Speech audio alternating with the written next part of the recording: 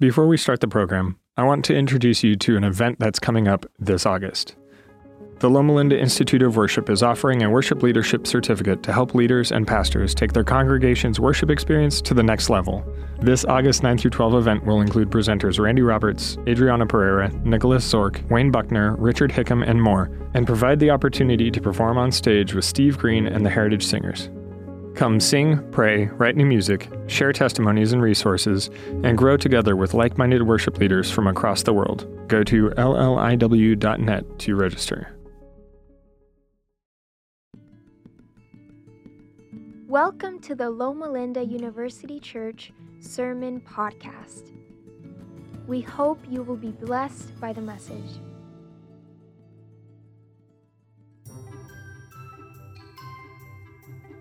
What is a special event that you've had in your life that unfortunately you had to miss? I would say like birthdays. Birthday. How many birthdays have you missed? A lot. I don't know. Oh, my birthdays. I never celebrate my birthday. Why is that? I don't know. Never really liked it. No, I went to the majority of the special events. I just didn't go to the ones that I didn't want to go to. Well, yeah, no, I did miss my sister's wedding, 2 of them. She got married in the courthouse and I had a final. It was pretty much in a small town and everything was right there. As soon as I leave here, I'll think of something. I work at night and I'm constantly working weekends. So this is like one of the first times I've been to church in like months. Oh, graduation. I missed graduation, yeah. I got my degree, so it's chill. None, because I say yes to everything and I can never say no. You show up to everything. Yes, or else I'll feel guilty.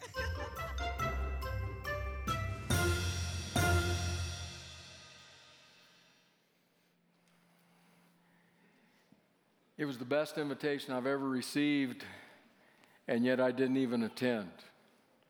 It was almost 14 years ago. Will be 14 years this coming March, the week of March 16. It was either Monday or Tuesday. I don't remember clearly. My assistant was gone both days. And so I wasn't particularly surprised when I received a phone call to my direct line in the office when I saw that it was being transferred from the main Loma Linda University number. What did surprise me was that the voice on the other end of the line, a male voice, identified himself as being from the White House. So I'm calling from the White House office of, and that got a little garbled for me because I was still back on those 2 words, White House. White House of whatever it was. And we would like to invite you to an event. President Barack Obama is going to be at the Orange County Fairgrounds, and we'd like to invite you. We have 2 tickets if you'd like to come. Now, 2 or 3 thoughts flashed through my mind immediately. The first thought was, I've got some friend on the other end of this line who is trying to cover the mouthpiece and is about to die laughing when I step out onto that limb he's going to saw off as soon as I do it. And I didn't want to look like a fool. But then there was this little tweak that just said to me, what if, for some wildly unexplainable reason, what if this actually is the White House? I better not risk that.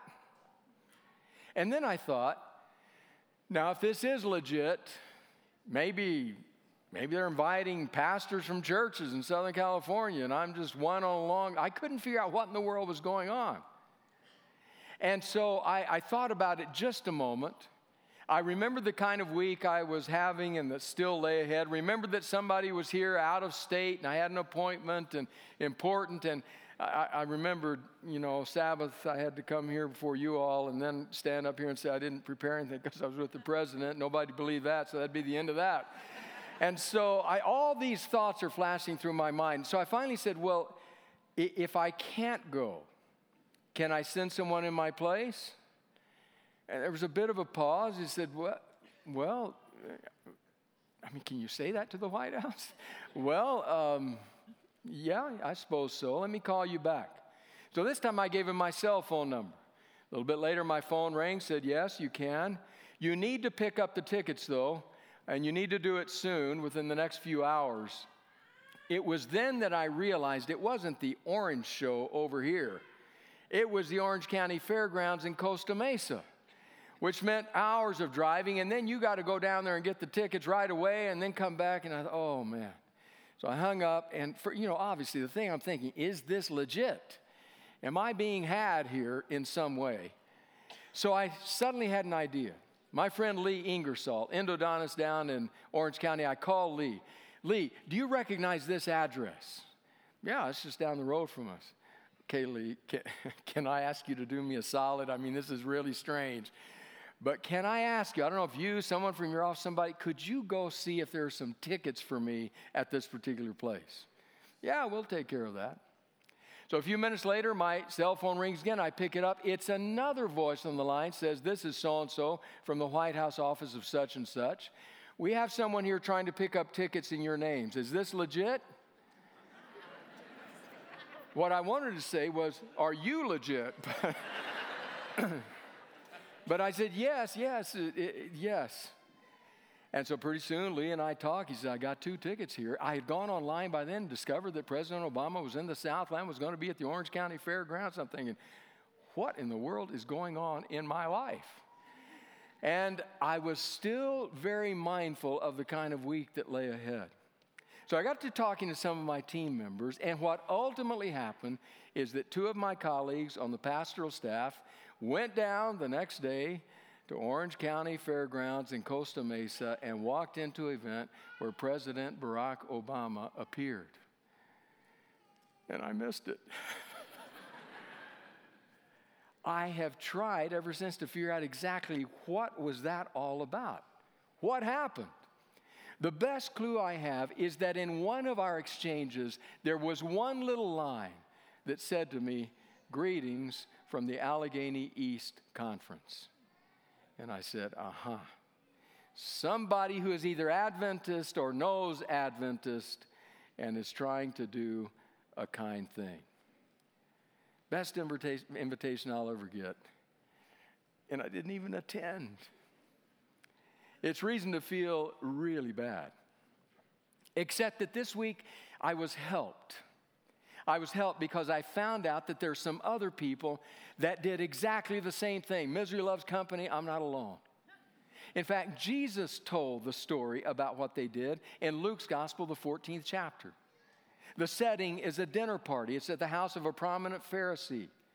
Jesus actually, this is a Sabbath day, actually performs a miracle, but not much is said about it on this occasion. But then Jesus gets to watching what's happening among all the people who are at this dinner party, and he sees how they're trying to elbow each other out of the way and get the best places at the table. So he comments on that, has some pretty stark things to say about that. But then he makes a statement that becomes a backdrop for the story he's going to tell. I want to read you the backdrop to the story. I've chosen to read it from the Message paraphrase by Eugene Peterson, Luke 14, verses 12 to 15. This is what he says. Then he turned to the host, that is Jesus. Then Jesus turned to the host. The next time you put on a dinner, don't invite your friends and family and rich neighbors, the kind of people who will return the favor. Invite some people who never get invited out, the misfits from the wrong side of the tracks. You'll be and experience a blessing. They won't be able to return the favor, but the favor will be returned. Oh, how it will be returned at the resurrection of God's people. This triggered a response from one of the guests. How fortunate the one who gets to eat dinner in God's kingdom. That causes us to think back to the song of the angels the night Jesus was born, still echoing forward from Luke 2. Glory to God in the highest, and on earth, peace to those on whom his favor rests. Upon whom exactly does his favor rest? Well, upon those who are fortunate enough to get a place at the table in his kingdom.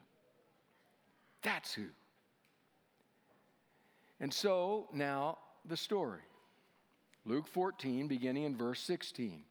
Jesus replied. Now he's replying To the person who's just said, how fortunate those who get to sit at the table in the kingdom, he replied, a certain man was preparing a great banquet and invited many guests. At the time of the banquet, he sent his servant to tell those who had been invited, come, for everything is now ready. But they all alike began to make excuses. The first said, I've just bought a field and I must go and see it. Please excuse me. Another said, I've bought 5 yoke of oxen. I'm on my way to try them out. Please excuse me. Still another said, I just got married, so I can't come. The servant came back and reported this to the master. Then the owner of the house became angry and ordered his servant, go out quickly into the streets and alleys of the town and bring in the poor, the crippled, the blind, the lame. Sir, the servant said, what you have ordered has been done, but there's still room. Then the master told his servant, go out to the roads and country lanes and compel them to come in so that my house will be full. I tell you, not one of those who were invited will get a taste of my banquet. It's a slice of life out of the world of Jesus. When throwing a feast, a banquet, a party like this one, it was customary to send your servant out to invite the people that you wanted to have there. Typically, those who were well placed in society, your neighbors and friends, those who were rich, those whom you would be honored to have at your table. And they would respond to the RSVP, telling the servant, we'll be there, we'll be there, we'll be there. And then the host would go to work. And when the meal was ready, in a pre-refrigeration world, that could be a bit dicey, but once it was ready, you didn't have a whole lot of time. There wasn't a refrigerator to hold things in, an oven to warm things up in. And so you immediately send out the servant to the ones who had RSVP'd and said, come now, it's ready, we're ready to eat. So when he does this, the excuses begin. Excuses. That's what Jesus called them. You know the difference between an excuse and a reason. An excuse is that which if the person to whom you're giving it says, well, if that weren't true, would you still come? You say, no, I wouldn't. That's an excuse. If it's a legitimate reason, then you would say, yeah, I still couldn't come, even if this weren't true. So I can remember working at the chaplain's office at the medical center. I'd been invited by Gerald Pinnock, who was in leadership, became president of the Southeastern California Conference. I was fairly young. Would you come over to the conference office and have a devotional on an important occasion that they were having? I agreed, kind of excited about it, and promptly forgot to write it down in my daytimer. Those of you who don't know what I just said, see me after the service. I'll explain what a daytimer was. That morning, because it had been in my mind, I walked past the receptionist at the chaplain's office. She said, oh, good, you're here. I have Gerald Pinnock on hold. I said, oh, no, and it all hit me. And I walked very slowly to the office, just my mind racing. What time is it? I can never make. What am I going to say? All kinds of reasons excuses went through my mind. I mean, I could say, oh, I'm so sorry. My grandmother died. It was true. It was 18 years before, but we didn't need to get into timing stuff. Just, all kinds of things. And finally, I just took a deep breath and said, Gerald, I forgot. I'm so sorry. Excuses. That's what they're giving. First is a real estate excuse. I bought a field and I got to go see it now. Scholars are rather united in saying that's not the way things operated even then. You didn't buy a field and then go inspect it. So either the guy's lying or something's going on here. Next guy, I just bought 5 yoke of oxen. 5. This is not a minor investment. And now I got to go test drive them. Really? You bought them, spent all that money, and you haven't even test drove them yet? What are you talking about? And then the last one, I just got married, I can't come. What is that all about? What in the world? Excuse after excuse after excuse. So much so that when the servant comes back and tells him, the host is furious. Listen to the words of New Testament scholar Clinton Arnold, who says, once the invitation has been accepted, not to show up as an insult as well as a financial burden to the host, This passage is not about a last-minute invitation that is impossible to accept, but a shameful refusal to come after sending in an RSVP. From a Middle Eastern perspective, none of the excuses is legitimate, and all would be insulting to the host. And not just to that host. Have you had kids who got married lately?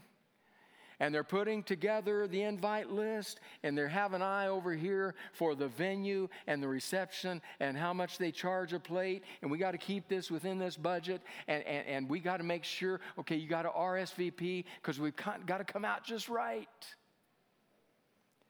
And then you get there, and there's a dozen people that don't show up, and you think, I'm paying for those. They didn't even show up, but they RSVP'd. You walk to church and happy Sabbath to you. Yeah. That's the host. What in the world? You said you were coming in, now you haven't. He gets angry and he says, okay, I'll tell you what, go out to the other side of the tracks, to the misfits of Israelite society and bring them in. I'm going to fill my banquet hall. We've done it, still room. Then go to the country lanes, the hedges, meaning beyond where we live, an allusion to the coming gospel to the Gentiles, and bring them in, because my banquet house must be full. So what does it mean for us today? The lesson. Well, we can conclude this. Those who gave excuses, they didn't need the invitation or the banquet. They had what they needed. We're not hungry. We can provide our own meal. We got enough money to spend on all these other things. We don't need that. We are rich and increased with goods and have need of nothing.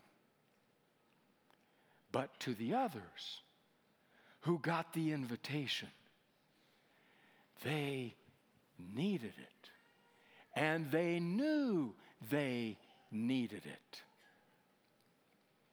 Honey, we're going to eat tonight.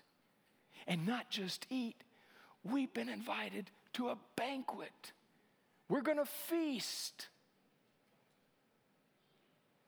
Maybe the lesson is simple.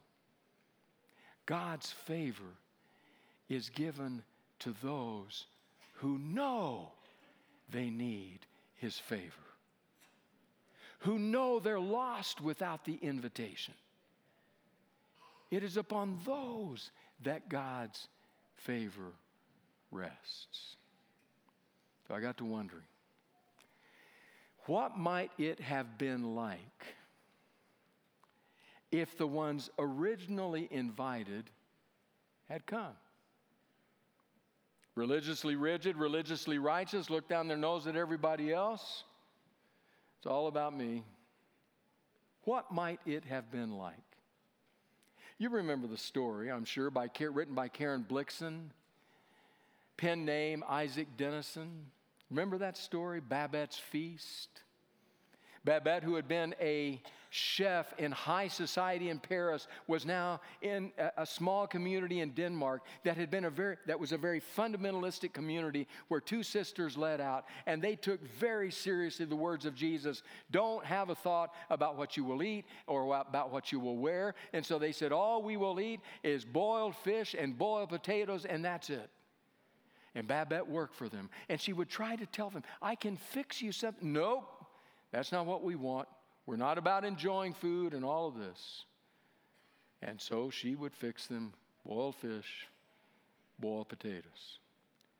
Well, somebody back home in Paris bought Babette a lottery ticket that won, and contacted her and said, you have won 10,000 francs, which was an enormous amount of money.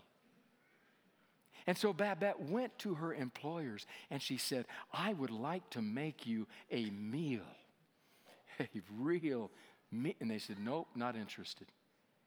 Oh, but please, I can make, not interested. But I can.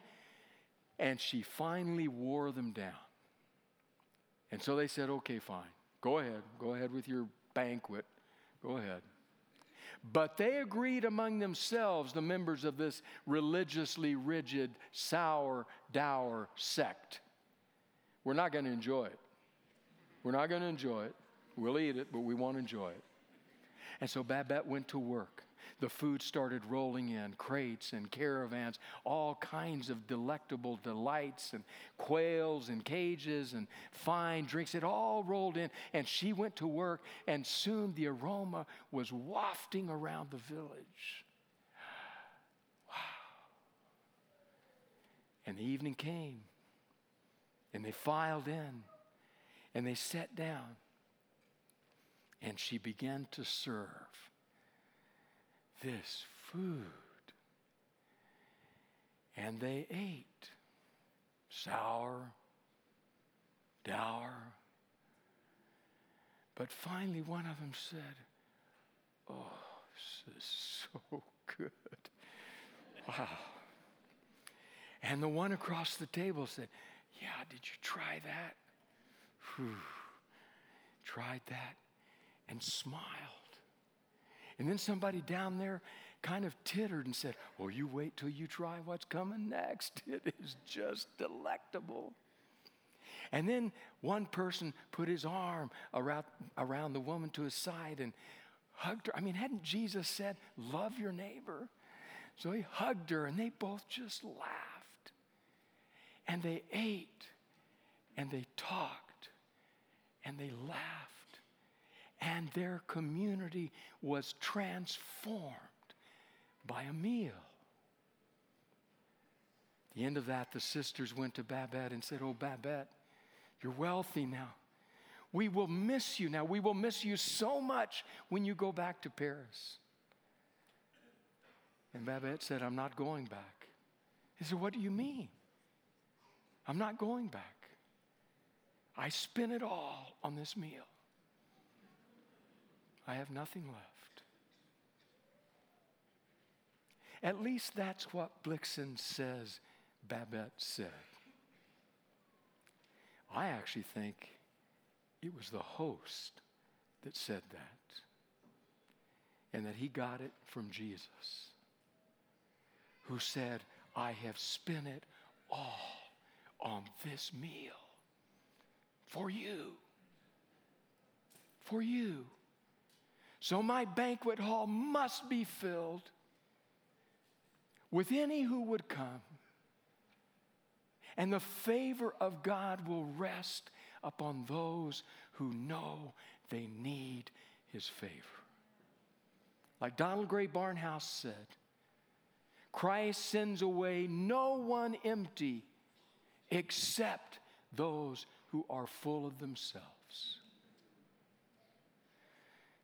And so it was the greatest invitation I've ever got. I'll never get another one like it.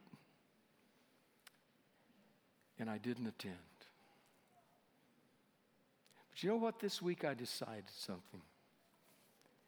I decided, with all due respect to the President of the United States, that wasn't the greatest invitation I've ever received. The greatest invitation, to which I have already RSVP'd, that I have ever received, came from Jesus. And I realized this week that I need his invitation and his favor as much now as I have ever needed it. And maybe you're there as well. If you are, I got good news. God's favor rests on those who know they need his favor. And that is cause to sing hallelujah.